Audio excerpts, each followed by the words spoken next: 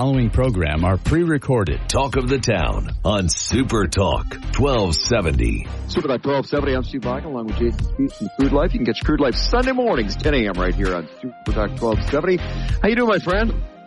Hey, not too bad today. How's life in the fast lane?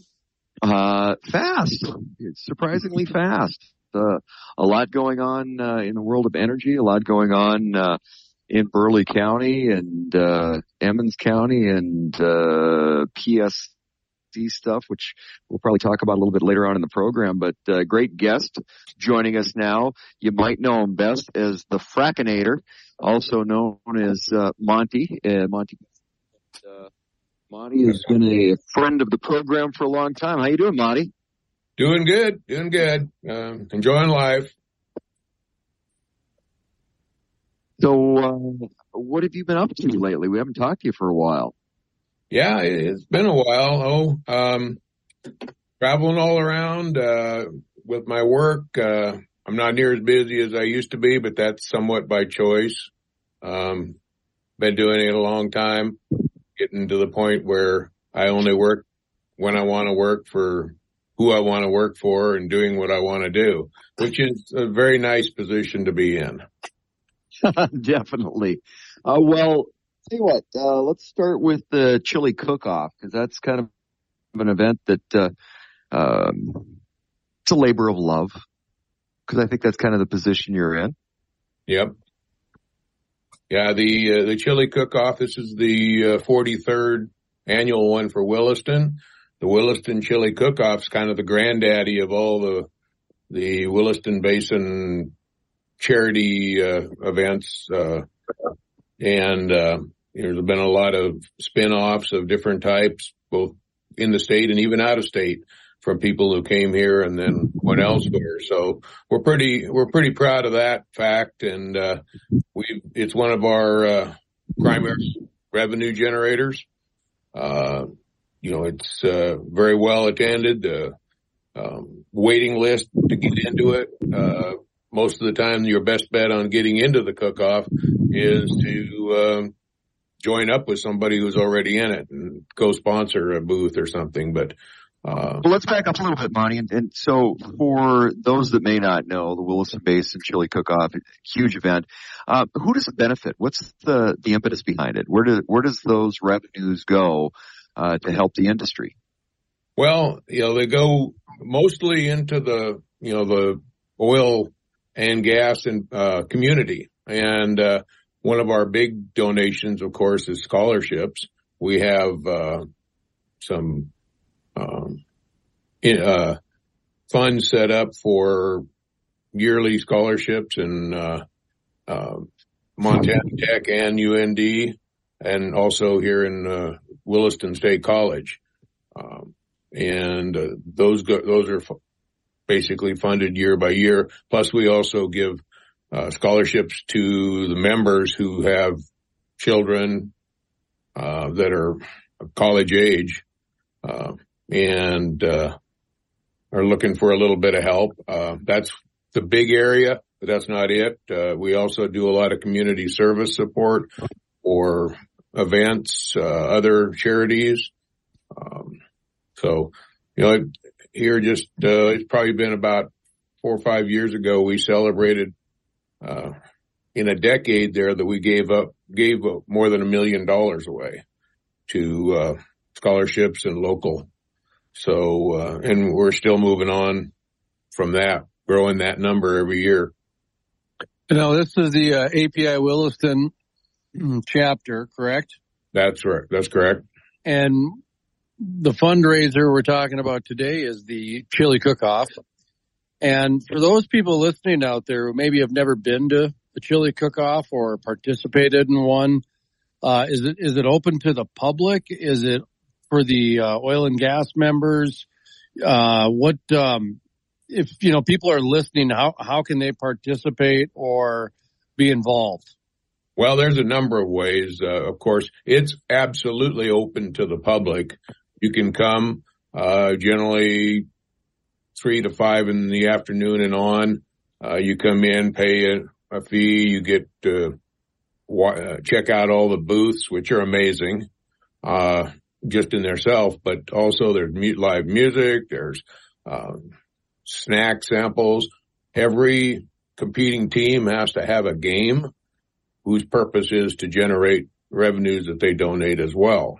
So there's a lot of raffles and games and stuff to try to win things. A lot of really, really nice prizes that are given away. But yeah, the public's there, but that's just one way. The other way is, we're always looking for people to make donations. And you can do that. A lot of that does come from the oil and gas community, but it isn't limited to that. We have, local businesses that have, joined in regularly. In fact, some of the teams are local businesses. Walt's Market, for example, is a meat vendor, and they supply a lot of the meat to sell it to a lot of the teams. So they have decided to join in and compete. Something that's a little different this year. We've had it in the past, but this year we have 4 producing companies actually in his teams. More often than not, it's vendors, service companies and such. But this year we do have 4 significant producing companies in the basin. So Hess and Cord Energy and Grayson Mills, to name a few. Of course, we got a lot of the regulars too, Halliburton and Calfrac and some workover companies. Oh, Kraken is the other producer. So they all compete. And when is this chili cook-off again? March 23rd. March 23rd, chili cook-off. And Steve, I don't know how much time we got, but I'm getting hungry for some chili, and I've judged. Actually, we're up against the break. Let's come back and finish up with the chili cook-off, because you're right. It's coming up on lunchtime. It's never too early for lunch. I'd love to talk some chili. Yeah, let's talk chili. This is Talk of the Town on Super Talk 1270. Super Talk 12. Talk of the Town on Super Talk 1270. Super Talk 1270. I'm Steve Bach, along with Jason Spees from the Crude Life. You can catch the Crude Life Sunday mornings, 10 a.m. right here on Super Talk 1270. And we're talking with Monty Bessler, the Frackinator, Wilson API chili cook-off coming up right around the corner. And Monty, one of the things that I've always enjoyed with the Williston chili cook-off and why it's so good, because you get oil workers coming from all over the place. And tell you what, you haven't lived until you've had the Cajun Flair chili from different locations. Texas chili, there's multiple different Texas chilies, Cajun style stuff from Kansas City chili's really good. I've had some chili that's rivaled, if you're familiar with Ohio and Cincinnati and the Highline chili there. I've been in a booth with a bunch of guys from Ohio, and it's the differences in chili. The variety body is absolutely incredible. Yeah, and a lot of that is I shouldn't say it's completely new, but it is really showing up in the last decade or so, because prior to that, our oil industry was largely homegrown. We had a few people move in and out, but during the recent booms, we have had people move in, companies move in from all over the country. So they brought a lot of their home cuisine with them. And, that's been great. You can have any kind of chili you want, from 5 Alarm to, what I call Norwegian chili. But, it's all out there, and you get a sample as much as you want. Explain Norwegian chili to me. That's the new one. Well, that's just pretty mild. You can imagine the potatoes and cabbage or something like that, palate of the Northern Europeans and such. They're not the Tabasco, habanero type people very often, but they're welcome. No. They enjoy it too. So now, Do you know the different types of chilies? I know that there's one called Texas chili. There's a Cincinnati chili. There's a Oklahoma chili. There's people that get pretty passionate about whether beans belong in a chili or not. There's. Go ahead. I was going to say, I wouldn't say I'm a connoisseur of chilies from different places, but yeah, a lot of them are related to what's available there. I mean, you go into New Mexico, Arizona, you probably find chilies that have hatch peppers in them. And if you don't have hatch peppers in them, you ain't got chili. And, likewise, you go into southern Louisiana, and if you don't have cayenne or Tabasco peppers or something like that in there, you don't have chili. And if you don't have a few animals that you can't really expect to find in your local grocery store in it, you're probably sampling Louisiana chili. Has anybody ever tried to pull off Cincinnati chili?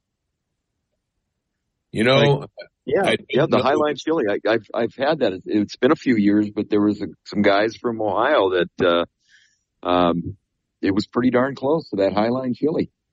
And you can serve it with pasta. You can put it on a hot dog. It's so cinnamony to me. I've definitely had cinnamon flavored chilies in this competition in the past. So that very well been some of that. The Cincinnati one has cinnamon and nutmeg and cloves. And so it gives it that very unique flavor. And when somebody told me about with spaghetti, I thought they were pulling my leg. I mean, when I first heard about that was the most bizarre concept. Like, I thought, I've gotten in trouble for suggesting worse options. And, but here's one called the Hoosier chili. I've never heard of that. Another one called Tavern Style chili. Kansas City chili. I'm not too familiar with that, or either one of you. It's sounds like it should have barbecue sauce in it or something.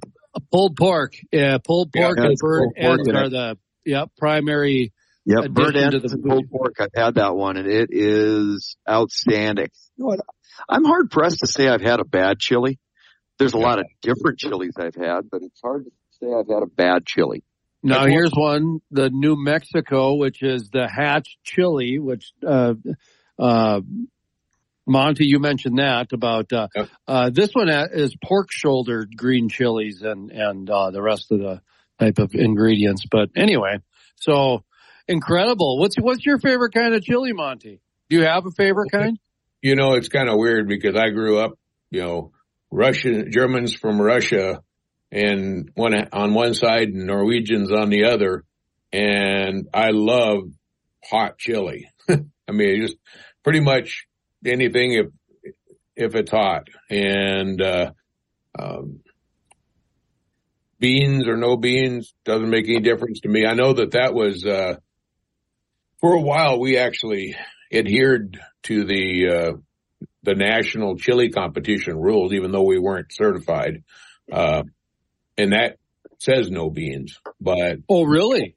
Yeah. In serious chili competition, there's no beans in it. Oh, I didn't know that was cheating.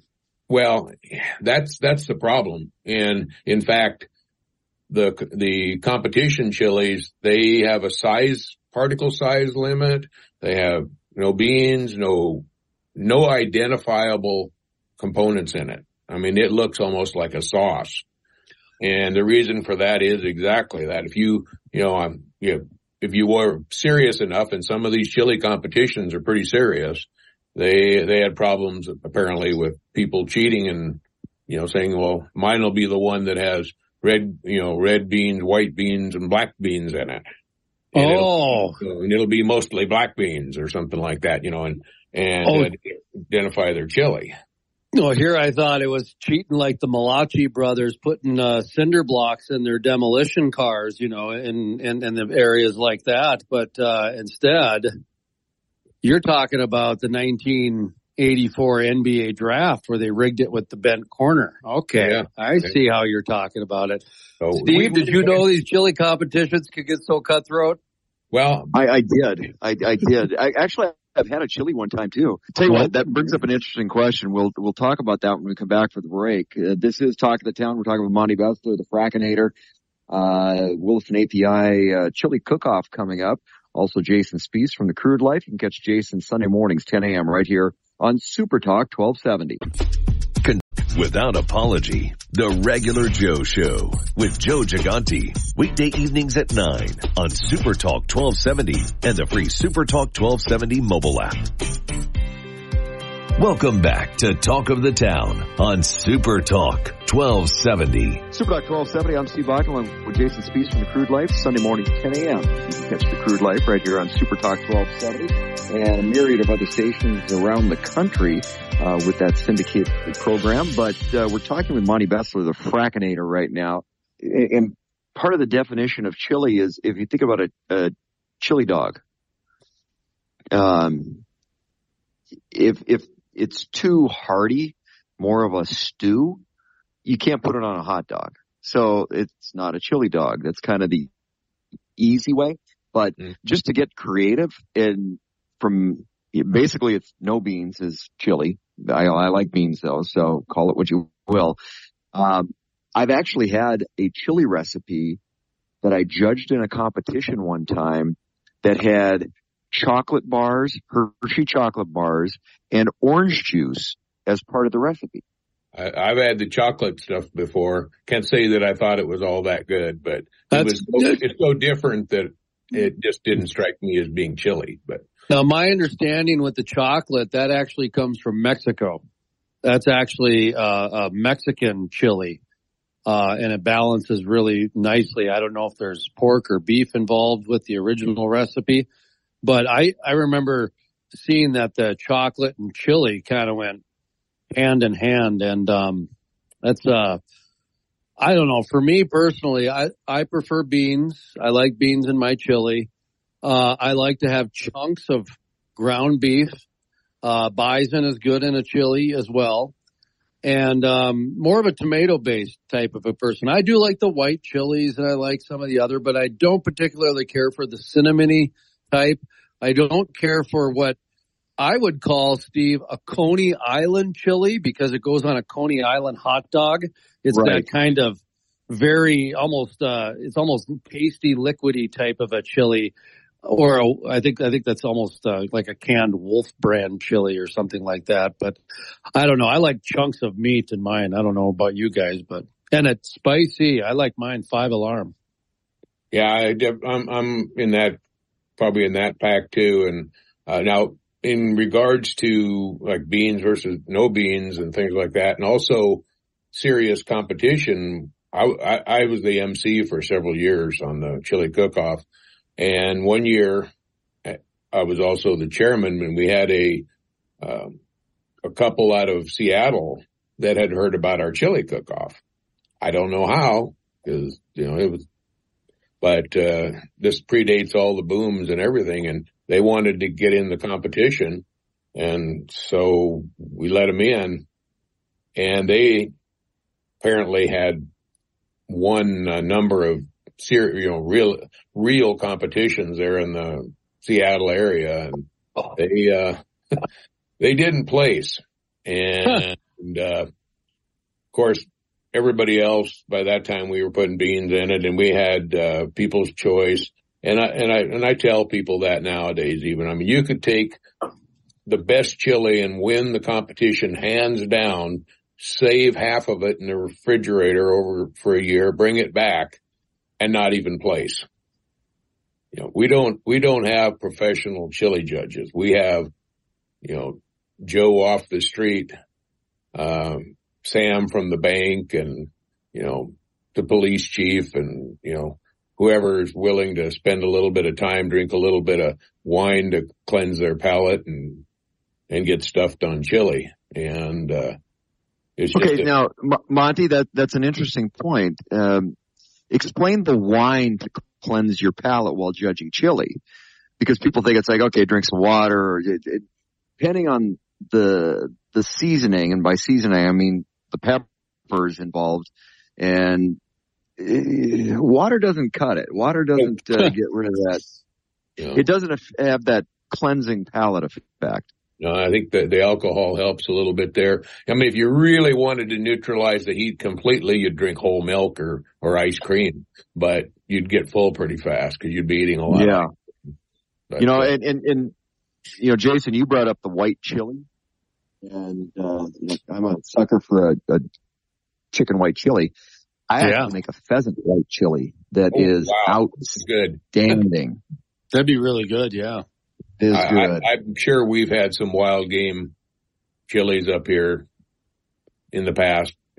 May have some this year because we certainly have wild game in some of the other oil field events. So venison, elk. You can do waterfowl. The only things that we have to watch out for is that most of the time our meat has to be inspected for health reasons, I guess. So if you have wild game, then it probably needs to be processed from a facility or something. But not processed at home, technically. And Monty, chili cook-off time with the API up in Williston. And I was going to ask you, are there what are the rules? Are there things that disqualify somebody from being in the competition? What are the rules? What are the constraints to the type of, because there's so many, we talked about this, there's so many different types of chili out there. What are the rules as far as the parameters of being in the chili cook-off? Well, it would probably be hard to get disqualified, but I'm sure you could do it. It would probably have to involve something pretty blatant. As far as, especially today, since we no longer try to adhere to the national chili rules, so pretty much anything can go in the chili. You have to, as a team, you have to provide a game, so that's part of it. The booth, there's amazing booth. There's a booth competition. So you'll see some amazing architecture. Literally, people build almost houses in there, around there. And it all has to fit within their assigned area. You have to cook, pretty much 2 full cookers of like a turkey baster or a cooker of chili. So there's an amount that you have to provide, and that's only because we want to make sure everybody that comes there has an opportunity to eat some chili and we don't run out. Now and everybody starts with roughly the same amount, is always a pretty good gauge of who has the good chili too, because if somebody does run out, it's probably because they have pretty good chili. Do people serve sides? Oh yeah, there's always snacks. Cornbread? Yeah, you'll find some with cornbread. You'll find, onions, cheese. Cheese is always there, almost always there. Sour cream, chips, sour Fritos. Cream, I imagine Fritos is all over. Yeah, corn chips. Yeah. So yeah, it's all there. Some more than others, but there's. Has anybody ever tried to pull off the spaghetti? I have never seen spaghetti. No. That makes me feel good. That makes me feel good. Has anybody ever tried to pull off the hot dog angle? No, I've never seen them. That would be, that might work. That might work. You might get some creativity points because the kids, if they could have just chili or, like a half a chili dog. Oh, you kidding me? Just before we get too far along on the kids thing, because alcohol is served there, it's 1 or older. Well, okay, I'm talking kids of all ages. Yeah. Kids like me. Yeah. And Monty, in the business of live radio, we call that smooth as sandpaper. Yeah. We'll talk about that when we come back for the break. This is Talk of the Town. We're talking with Monty Bessler, the Frackinator, Williston API chili cook-off coming up. Also, Jason Spees from the Crude Life. You can catch Jason Sunday mornings, 10 a.m. right here on Super Talk 1270. Super Talk. Talk of the town on Super Talk 1270. Super Talk 1270. I'm Steve Bachel. I'm with Jason Spees from the Crude Life. Sunday mornings, 10 a.m. You can catch the Crude Life right here on Super Talk 1270 and a myriad of other stations around the country with that syndicated program. But we're talking with Monty Bessler, the Frackinator, right now. This is a over 21 event. This is a fundraiser for scholarships, for community-related activities. It's really a night of festivities. It's a night of fun. It's a night to sample chili. There's a flat rate you pay at the door. My guess is you're on your own for any sort of drinks after that, Monty? Yeah, that's all on your own.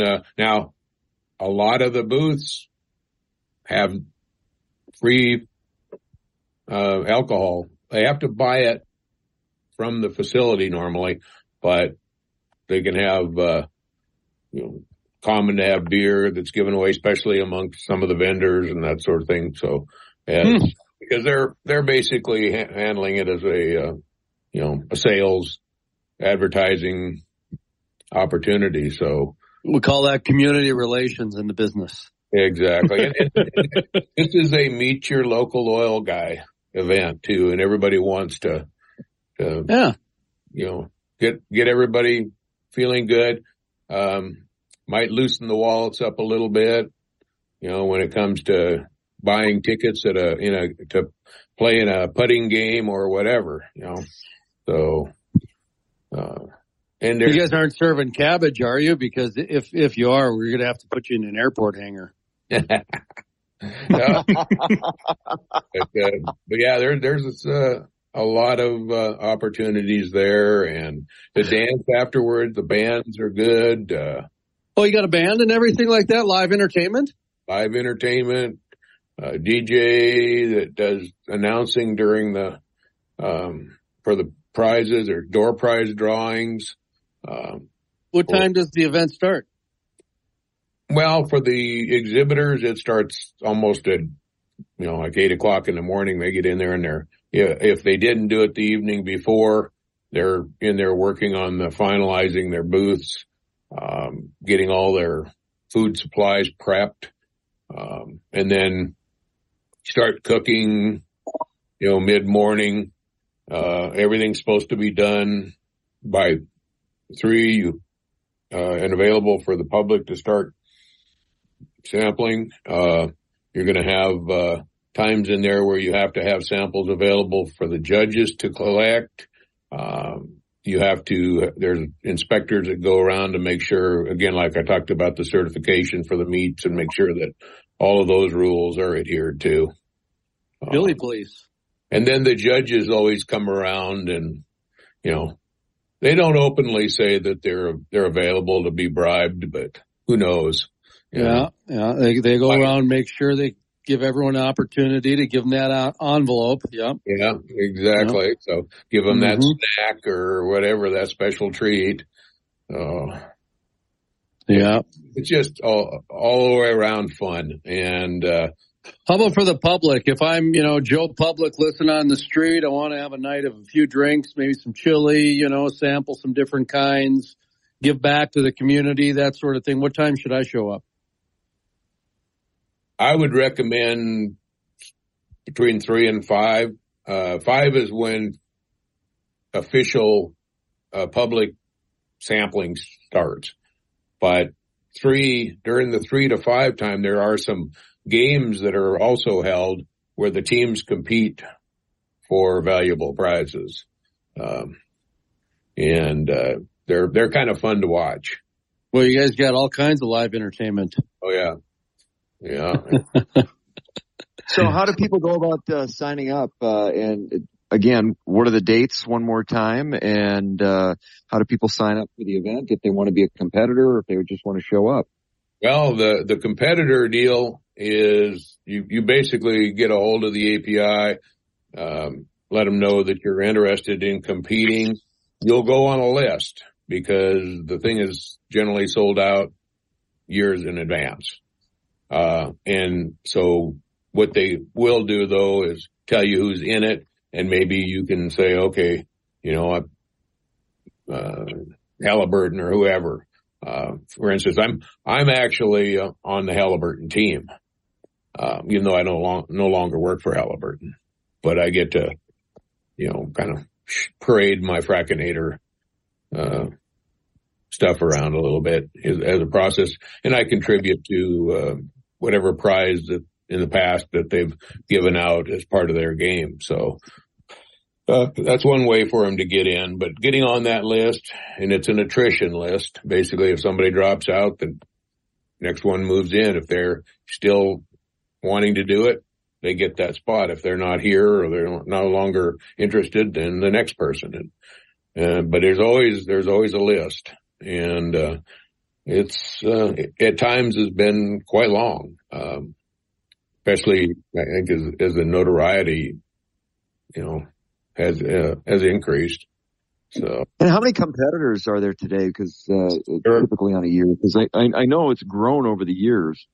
There's 22 teams, and interestingly, we probably could do more than that. But one of the things that we always run into is power, electrical power, and because when you turn on that many cookers simultaneously, there's not a lot of places that have circuitry to handle. So we actually have to bring in generators to provide electrical power to a lot of to the cookers. So that kind of limits how many teams we can have, or cooking teams. Now that doesn't necessarily mean that those teams can't be a combination teams, and there's a number of them. Like I said, there's 4 operators, and there's 22 total this year. The most we've ever had that I'm aware of was 24, and that was in the past when we had it in the Williston Airport Inn, and now it's at the Raymond Center. Well, great, Monty. Looking forward to another great chili cook-off. This is Talk of the Town on Super Talk 1270. Welcome to February 20th on the National Day calendar. Today, we're appreciating a beloved breakfast treat and honoring the furry, feathered, or scaly companions in our lives. What's your favorite kind of muffin? Those tender, single-serving quick breads or cakes are a breakfast staple in many households. They come in a variety of flavors, from classic blueberry and chocolate chip to savory cheese and herb. Whether enjoyed with a morning coffee or as an afternoon snack, muffins offer a delicious bite that's hard to resist. On National Muffin Day, we celebrate this versatile baked treat that always hits the spot. Do you still know the Muffin Man? Well, sure, he's down on Drury Lane. Hey, I just came from the bakery, LaToya. They only had 2 kinds left. I guess it's Muffin Day, so they're almost sold out. I got double chocolate and lemon poppy seed. What would you like? Really? Everything else was gone already. That's the only 2 you got. No, Marlo, there has to be more. Okay. I'm sorry. I'll eat them both, okay? I'll enjoy one for you. Obviously. Give me the lemon poppy seed. Okay, hand it over. All buddy. right. Here you go. From the culinary delight of muffins, we shift to the heartwarming world of pets. Pets bring us so much joy and love to our lives. Pets bring so much joy and love to our lives, offering companionship, laughter, and comfort. Whether you're a dog person, a cat person, or you have a penchant for parrots or reptiles, pets are a source of unconditional love and friendship. On Love Your Pet Day, we give extra attention to our pets and honor the special bond between humans and their animal companions. Okay, I got you. A surprise. Okay, close your eyes. Close your eyes. They're closed. What? It's scaly and hugging me. What? Oh my goodness, you got me a snake? Yes. Oh my God, it's gonna hug you till you can't breathe anymore. It's gonna squeeze you so tight. I love getting hugged. And I will hug him and pet him and squeeze him. Aww. What? I'm LaToya Johnson. I'm Marlo Anderson. Thank you for joining us as we celebrate every day on Destination Celebration. There are days I don't like this job. Can't pay? Now what do you do? I'm Daria Albinger with today's tax tip. You filed your return and you realize you owe the IRS more than you can afford to pay right now. If you find that you can't pay the full amount by the filing deadline, and this year that deadline is April 18th, you should still file your return on time and pay as much as you can by the due date. ABC News business correspondent Alexis Christoforos says it's important to pay what you can now. That way you can avoid penalty fees, late fees. You may still incur some of those, but they wouldn't be as great as if you just ignored the payment. Then make arrangements to pay off the balance. Apply for an installment agreement request with the IRS. You'll be surprised to see how much the government actually wants to work with you and have you pay that bill in a timely way. You may find the terms the tax man offers are better than other options like paying by credit card or taking a personal loan. With today's tax tip, Daria Albinger, ABC News. Super Talk 1270. KLXX AM, Mandan, Bismarck, a Town Square media station, broadcasting from the View Community Credit Union Studio. 100. Talk lineup is on Super Talk 1270. Check out the program schedule at supertalk1270.com and on the free Super Talk 1270 app. Portions of the following program are pre-recorded. Welcome back to Talk of the Town on Super Talk 1270. Super Talk 1270, I'm Steve Michael. along with Jason Spees from the Crude Life on this Wattage Wednesday. We're talking with Monty Bessler from the Williston Basin, API member, and we're going to get into some of the social media stuff with Monty as well as the Frackinator. That's kind of his famous moniker. Super Talk 1270, I'm Steve Michael, along with Jason Spees from the Crude Life. You can catch Jason Sunday mornings 10 a.m. right here on Super Talk 1270. We're talking with Monty Bessler, better known as the Frackinator, up in the Williston Basin. And Monty, I have to ask, getting off the topic of chili, even though now I'm really, really hungry. What is the current state of the oil patch in North Dakota? We hear a lot of different things, whether it's workforce issues or a myriad of things that kind of, it waxes and wanes a little bit. We're very seasonal up here. What is your take? Where are we at overall as a shale play? Well, we're one thing is we're significantly more mature than a lot of the other areas. And define that, because a lot of people don't know what mature means. Well, all of the states throw that around. The competitive acquisition of leases, drilling to hold production, a lot of that stuff has been taken care of. Now it's gone into more of a steady state development where you're going back into areas that you control the lease on, and you're now drilling additional wells to develop that resource. And that allows a little more controlled operation. And you see that pad drilling, a lot of the work, a lot of the frac crews in particular are tied up on pads where they go in and they may be there for a month or better. Just fracking one well after another. Same way with the drilling rigs. So as opposed to moving all over the basin now, seasonally, we're moving into, and it'd probably be starting, if it isn't already, in the southern part of the state, road restrictions, which always dampen the work. But it has maybe a little less effect in this part of the, as we mature, because in the past, we were still having to move every day or, every 2 or 3 days somewhere. And you couldn't because of the weight restrictions. Well, now they're camped out on a location and, there's not much movement. Drilling rigs don't move for, maybe a month or two. And that prevents a lot of the issues that would, basically put a drilling rig on the bank in the past because they couldn't move the rig once it got done drilling until the frost road restrictions would go off. So that's. You mentioned that Hess was going to be one of the participants in the API chili cook-off coming up in March. And didn't they just get bought out by or merge or something with Chesapeake or Chevron or something like that? Yeah, Chevron.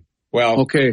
Did you mind just kind of giving us a kind of a 101 of kind of some who the players are right now in the Bakken? Because honestly, Monty, with all the mergers and acquisitions and everything that's happened since COVID, it's kind of like, what Chris Berman, rumbling, stumbling, bumbling, it's like, who scored the touchdown? Who's left now? Do you mind doing that without, without being political? Just who's who's who now? Yeah. Well, obviously you mentioned Hess and Chevron. Now I think that's still being worked out, the details, because of the size of the companies and the sort. Chevron likely went after Hess, not just for North Dakota, but also for their offshore properties in Guyana, which was huge that Hess owned. And I believe would probably make them the operator in that offshore field, which is huge. So, we did a story on that actually when the merger first happened, or when the news broke that, we believe that was the reason why. And I'll tell you another one that we did was, Denbury, that when Exxon acquired Denbury, it was primarily for their carbon capture, Monty. What do you think about that? Oh yeah. Denbury was, probably the premier pilot project for bringing CO2 to the Williston Basin, currently down in the southwest part of the basin in the Cedar Creek Anticline. But they're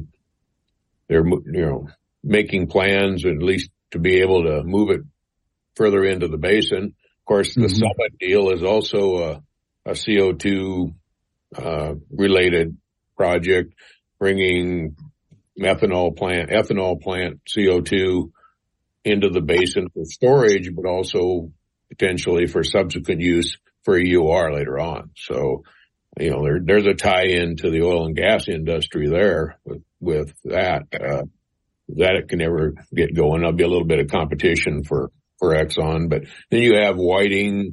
And the next one up is going to be Whiting, but I wanted to stop for a second and talk a little bit about some of the carbon sequestration projects. You mentioned advanced oil recovery and what that looks like in the future. A lot of these projects right now with the sequestration side on the CO2, it's really not open at the moment for enhanced oil recovery.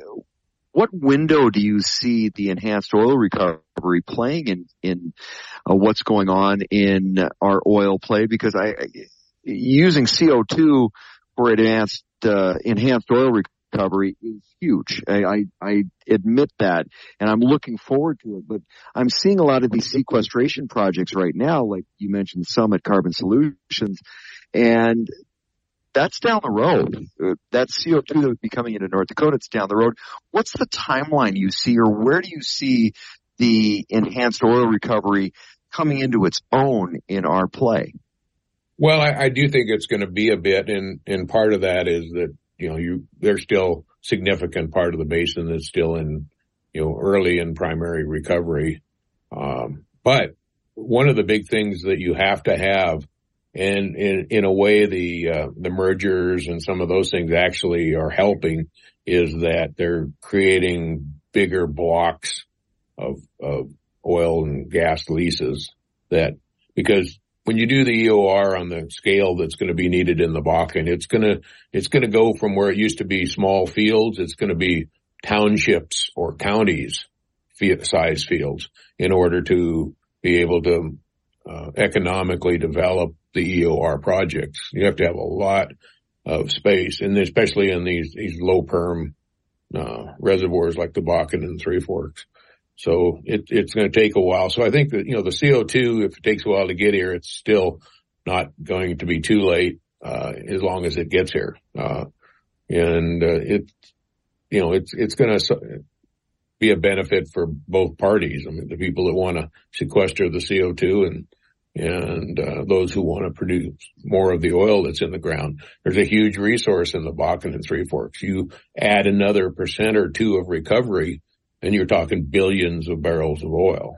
So it's significant, but it's going to take, things like, unitization and to get all the operators that are involved and the leaseholders and all the involved people and parties, to agree on a unit and a EOR project. it's a pretty monumental task, but it can be done. But we've got to have the CO2, and that surprisingly, everybody's complaining about too much CO2, but we don't have enough. So. Well, and that's an interesting point that a lot of people don't realize, especially from a commercial and industrial perspective. There's just not enough CO2 out there. When you're looking at some of these other businesses that are working in the Bakken, I think Whiting was the next one you mentioned. Yeah, the Whiting merged with Oasis, and now it's called Cord Energy. So that tied up a couple pretty good sized independent operators into one company, and Cord is one of them that's in the chili cook-off that I mentioned. So you mentioned Kraken. That's a relatively new company, isn't it? Well, their profile is becoming a bit more public, but they've been around for 10, 15 years when they first started up, I think. But most of their acreage isn't in the core of the Bakken, and so their operations are a little. They just don't get the press that the middle of the basin gets. A lot of it's up in the northwest part of the basin, north of Williston, and but they're inactive, and they're doing some interesting things as far as the way they develop their wells, because they have some limitations. They don't have as well. They aren't as well set up for gas gathering, for instance. So they have to look at different ways to handle gas versus flaring it, because that's not a popular thing anymore either. So, how about like Marathon, Conoco, EOG, Continental? Are they all still business as usual? Yeah, EOG's got they were big in the Montreal area as well as few. Marathon in Dunn County, parts of McKenzie County. They've got a pretty significant position there. Plus, they also have an office in Dickinson, and I believe maybe even in Watford City. Conoco, then if you get down into Bowman County, and you've got Conoco, and of course there's Continental, and Continental's down there as well as up here. They're probably the largest in terms of acreage and well count, drilling new wells anyway, producing in the Bakken across the basin. So, yeah. We're up against the break. This is Talk of the Town. I'm Steve Bakken, along with Jason Spiess from the Crude Life. We're talking with Monty Bessler, the Frackinator. And I forgot who I was. Hey. On a Wattage Wednesday on Super Talk 1270. Super Talk. Talk of the Town on Super Talk 1270. Super Talk 1270. I'm Steve Bakken with Jason Spiess from the Crude Life. Sunday mornings, 10 a.m. You can catch the Crude Life right here on Super Talk 1270 and a myriad of other stations around the country with that syndicated program. But we're talking with Monty Bessler, the Frackinator, right now. Well, let's transition or segue to Able. This is where Monty and I actually met Steve, was through a story that we were doing on the Crude Life. Oh boy, this was a decade ago probably, where we always feature nonprofits, those that are involved with the communities. And, this turned into one of those stories where, Monty became more of a testimonial. So we kind of told the executive director, let's talk to the testimonial instead. And she thought, yeah, I'd rather have somebody out there who's actually giving real life experience about what this services they are providing. And Steve, you know this, the marketing directors and the executive directors absolutely love when the testimonials come, because that's speaking from the heart, and that's, someone who's impacted by it. And Monty, we always love to give you an opportunity to talk about Able, how it's affected your life, how you're involved with it. And for those people who aren't aware of what Able is, capital A, capital B, capital L, capital E, and then the word Inc. is kind of the official name. But tell people what Able is and what services they provide.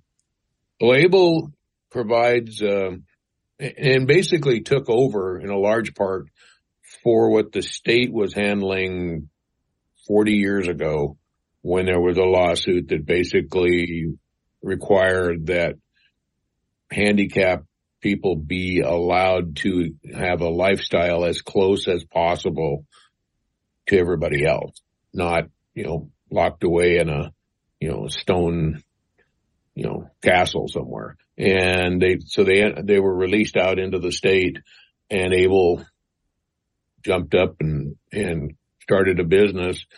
And the reason I bring up 40 years is this is their 40th anniversary. Both at the end of the start of that program and also the beginning of Able. So they're going to be doing some celebrations this year. And Able is real close to me because of my son Sterling is a resident in one of their homes. He's autistic. Absolutely. It is his home. He loves it.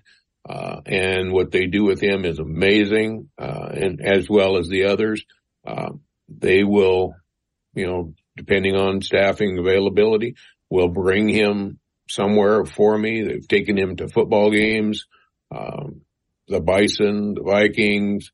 He will, the plan is to come up for the chili cook-off.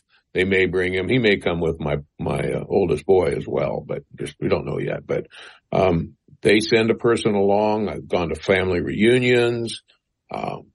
He's actually gone on trips. He has to spend a certain amount of his money every year so he doesn't lose some of his benefits. And, he just loves it there. He was asked one time what he wanted to do with the money he had. And he said, I want to take Dad to a football game. That is awesome. Monty Bessler, the Frackinator. Hey, we're up against the break, but just before we go real quick, I want to talk to you a little bit about, social media. You tend to be a very outspoken person. Frackinator is well known in a lot of circles in the energy sector. And part of the reason that people appreciate, what you have to say is the fact that you are outspoken and there's no fluff. You cut right through the BS and say it like it should be said. Got you in a little trouble on social media. You're back on social media. What's the messaging out there? Well, it's a lot of the same stuff. I think some of the, canceling, for lack of a better word, that kind of got me bumped off at one point in time, it isn't quite as bad as it used to be, but I still cannot get back on the original name and email, so I have to use one of my other alternate ego or identities and get on. And I am Mr. Bessler instead of Monty Bessler. And the Mr. Bessler was the inside joke I've always had. My first and middle initials are MR, so all of my junk mail, a lot of it used to come to MR Bessler or Mr. Bessler. So I decided to go with that and get back on that. And now I'm well into trying to see what it takes to get bumped again. But well, if you're looking for Monty, the Frackinator, and his alter ego or some of his alternate personalities, if you can't find him as the Frackinator, that's a couple places to look for. A lot of insight, a lot of information when it comes to the industry, a lot that you can still share, Monty. So appreciate the time you spent with us today, and always looking forward to our conversations, my friend. Likewise. You guys do a great job for our industry. Monty Best of the Frackinator. I'm Steve Bach, along with Jason Spees from the Crude Life. This is Talk of the Town on this Wattage Wednesday on Super Talk 1270. Talk of the Town. Super Talk 1270, broadcasting from the View Community Credit Union Studio. Good people, great rates, and exceptional service. At View, the focus is on you. Here's the latest from the Dakota News Network. North Dakota's Homeless Continuum of Care has been awarded $3.4 million grant by the U.S. Department of Housing and Urban Development. It's geared towards permanent supportive housing, transitional housing, and rapid rehousing. So it's really a grant to place people who are living on the streets or experiencing homelessness into housing. Chanel Willer is the state coordinator of the Continuum of Care. It's placing people into housing that are experiencing homelessness and then working with them to stabilize so that they don't return to homelessness. She says once people are housed, they will have a better opportunity to go back to school, find a job, and take care of their well-being. Because they're not living in trauma from day to day of where they might sleep tonight. If we can get them housed, then we can take those next steps to help them find employment or go back to school and work on those other concerns that they may have. Willer says 24 projects will receive a share of the money. The mayor of Mapleton, North Dakota faces felony charges in connection with a crash that seriously injured a woman. It happened Sunday afternoon at the Detroit Mountain Recreation Area in Detroit Lakes, Minnesota, where Andrew Drager reportedly took a curve too fast and crashed into some trees and a large rock. A woman in his truck suffered a fractured back and neck and was knocked unconscious. Police claim Drager had been drinking before the crash, and he's charged with 2 counts of felony criminal vehicular operation. This is the Dakota News Network. Whether taking on large commercial landscapes or your own backyard, let Steel help with your pursuit of the perfect cut. Introducing Steel zero-turn mowers for homeowners and pros. With a wide range of features and options, like our advanced 4-wheel suspension system and 0% financing available, it's time to let the pursuit begin. Real Steel. Find yours at steelusa.com/zero-turn. Available at select dealers. Financing available on qualifying purchases and subject to credit approval. See dealer for details. Trains are everywhere. You should always expect one, even on private property. Only cross tracks at designated crossings that fit your equipment. If you don't fit, don't commit. Whatever you're operating, secure your load, raise your equipment, and avoid getting stuck or causing damage. Minimize distractions. Remember, noisy equipment drowns out the sound of a train. Unless you're crossing, always keep a safe distance from train tracks. Look, listen, live. For more info, go to oli.org.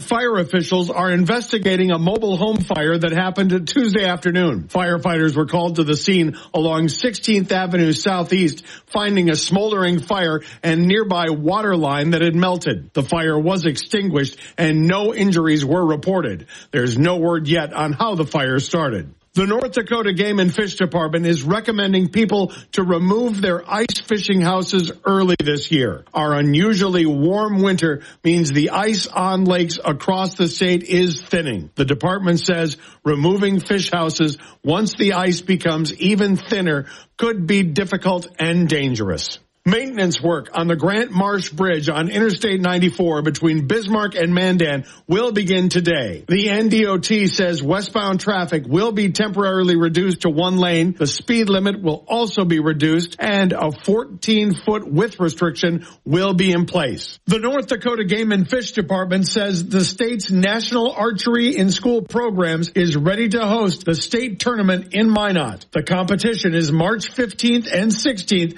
at the State Fair Center. It will feature teams and individuals in elementary, middle, and high school divisions. $30,000 in scholarship prizes will be awarded. That's the latest from the Dakota News Network. I'm Paul Bougie. From the Storm Team at KX News, I'm meteorologist Stone Schaefer. Today, mostly sunny, highs in the lower 50s, a west wind 5 to 10 miles per hour. Tonight, mostly cloudy, lows in the mid-20s, a northwest wind 5 to 10. Tomorrow, sunny, highs in the upper 40s, a northwest wind 10 to 20, wind gust up to 30 miles per hour. On Friday, mostly sunny, highs in the mid-40s, a northwest wind 5 to 15, wind gust up to 30. On Saturday, sunny, highs in the lower 50s, a west wind 10 to 20, wind gust up to 35 miles per hour. On Sunday, mostly sunny, highs in the lower 50s, a west wind 10 to 15, wind gust up to 25.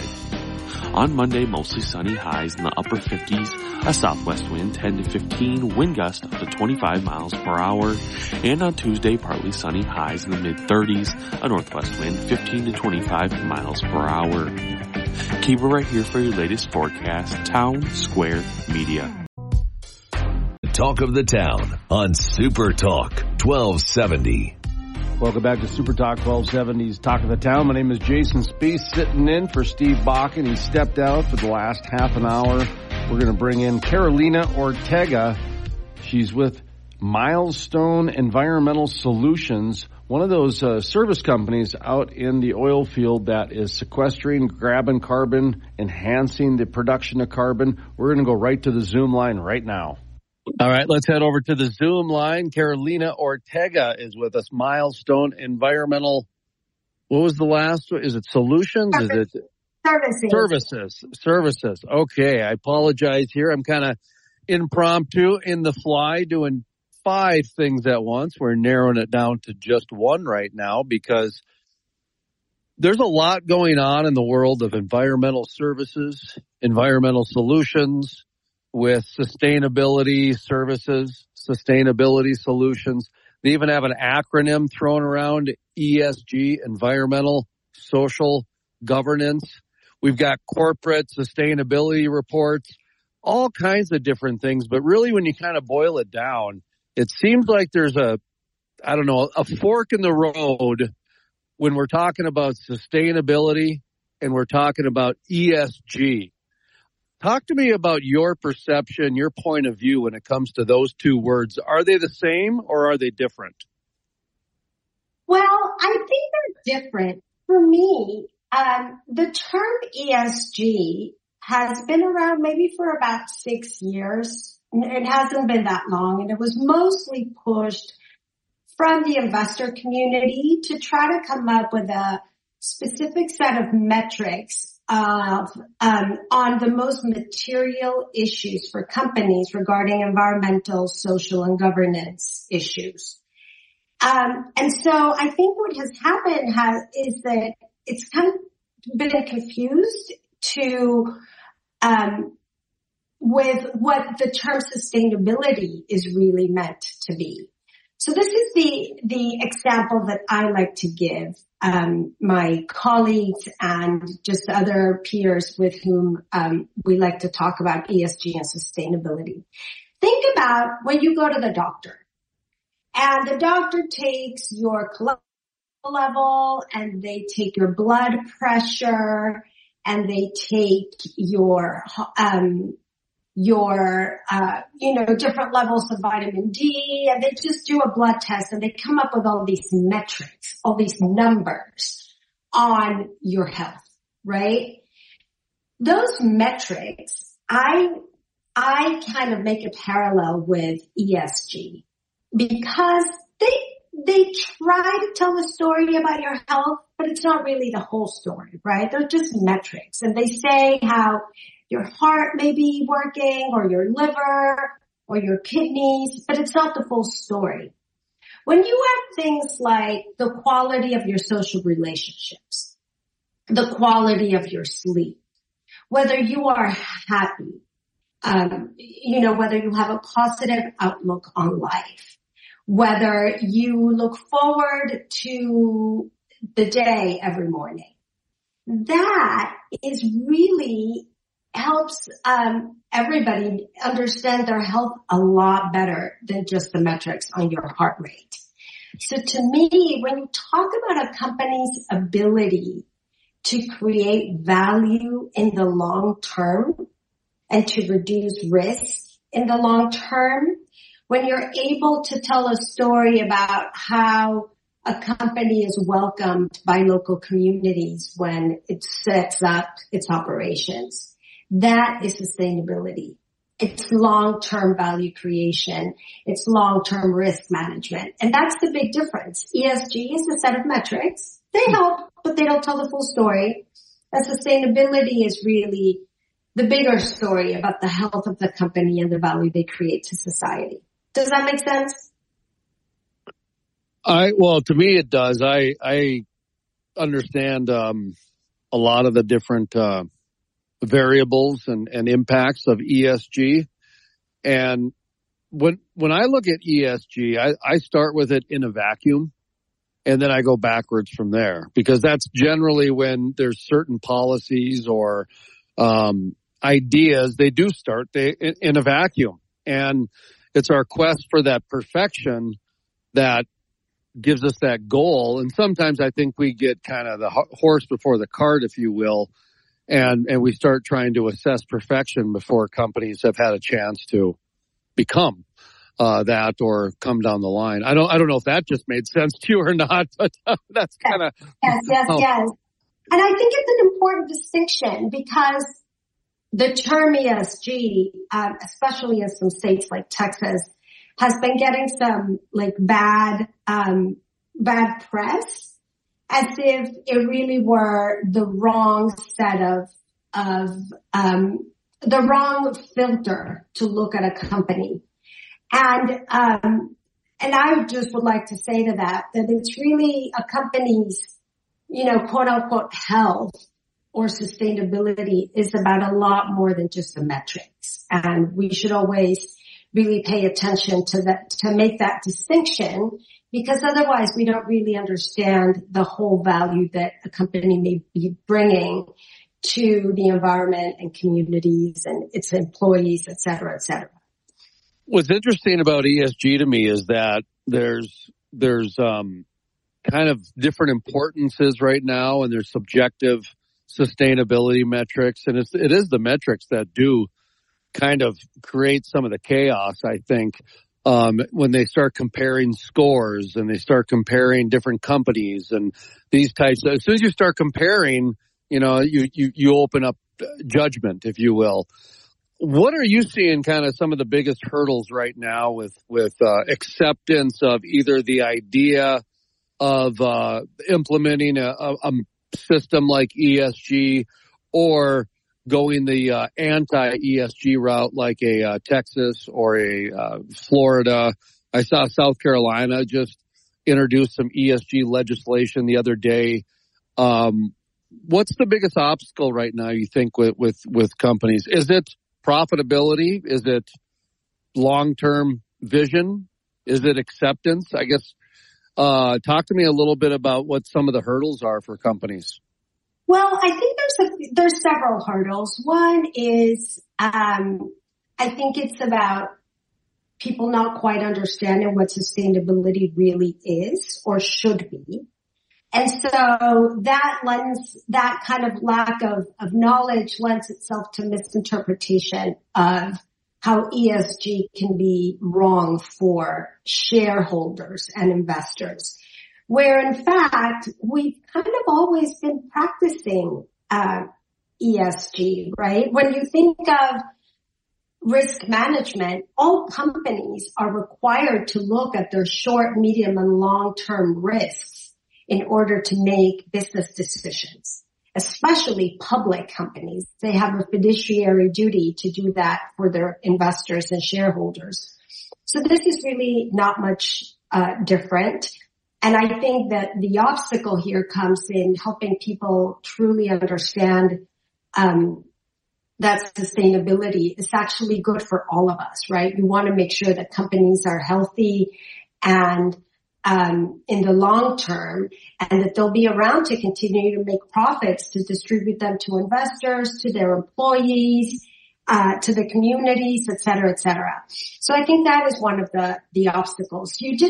Another one is you did talk about raters and how there's some groups that try to rate companies in terms of their sustainability performance.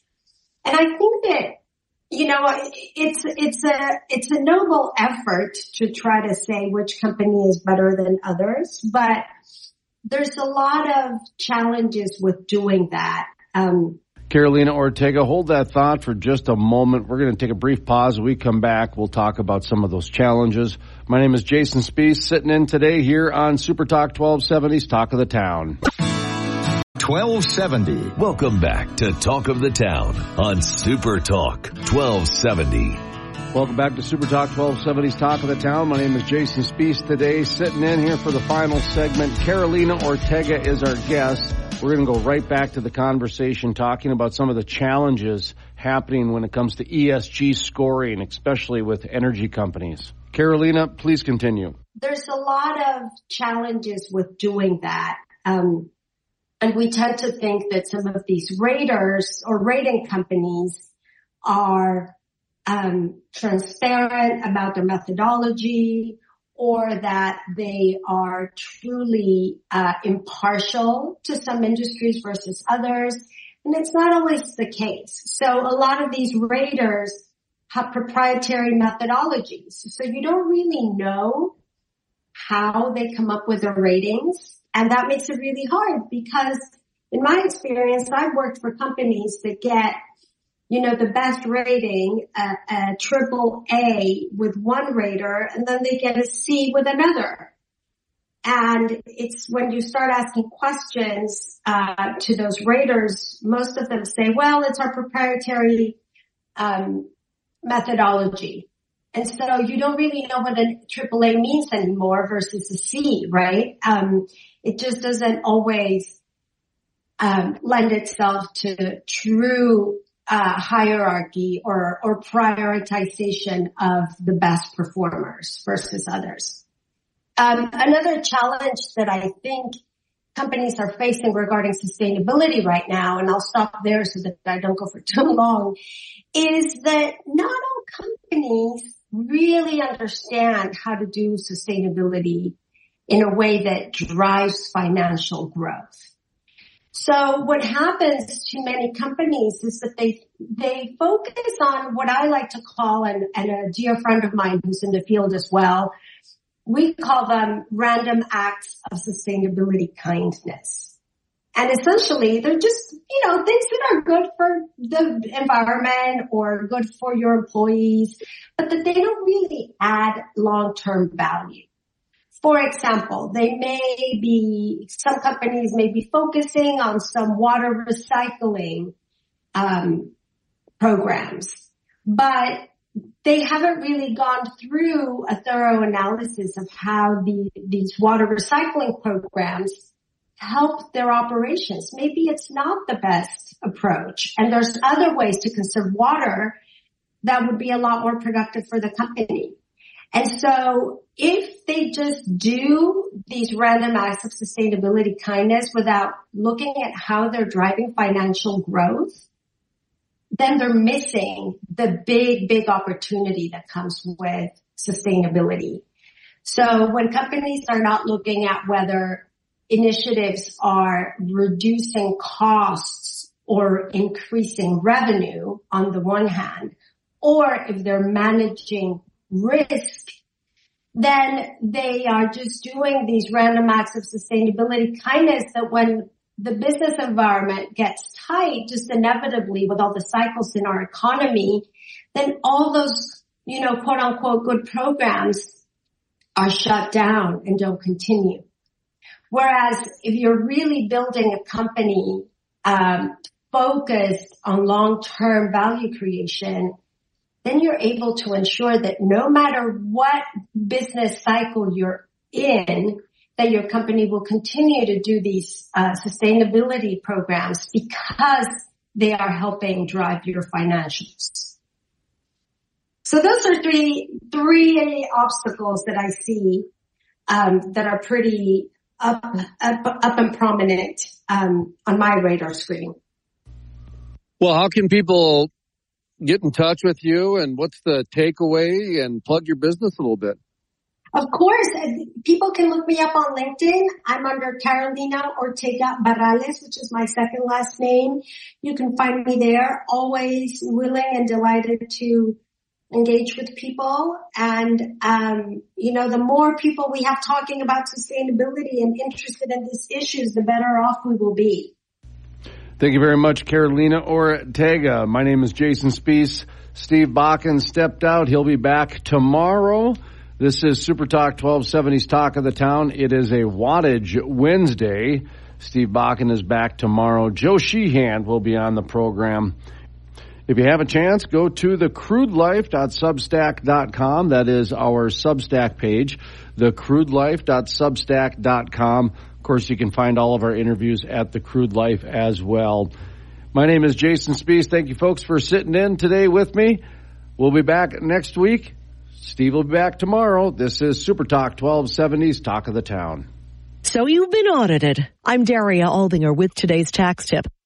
You filed your return and you assume all is well, and then you get a letter from the IRS informing you that your return will be audited. The Internal Revenue Service accepts most federal tax returns as filed. However, the IRS examines or audits some returns to determine if income, expenses, and credits are being reported accurately. IRS spokesman Anthony Burke says don't panic. If your return is selected for examination, it does not suggest that you made an error or are dishonest. Read the letter, and if you think you'll need representation, talk to a tax prep pro.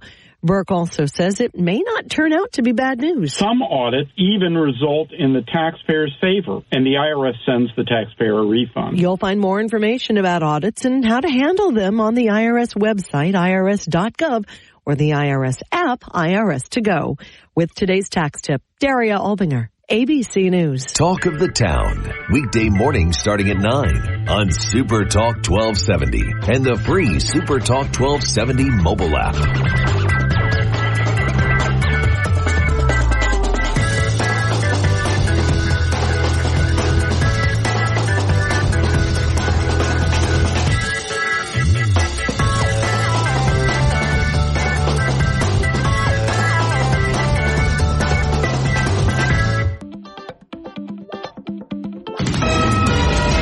KLXX Mandan Bismarck, a Town Square media station, broadcasting from the View Community Credit Union studio.